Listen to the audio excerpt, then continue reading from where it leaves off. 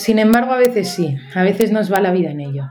Es entonces cuando de repente te encuentras esperando en una terraza fumándote un piti, en mi caso, cuando en la lejanía ves venir a lo lejos a aquella persona y piensas, ¿cómo he podido olvidar todo este tiempo, esa forma tan particular de andar, ese rastro que deja cuando pasa? ¿Cómo quiero a esta persona?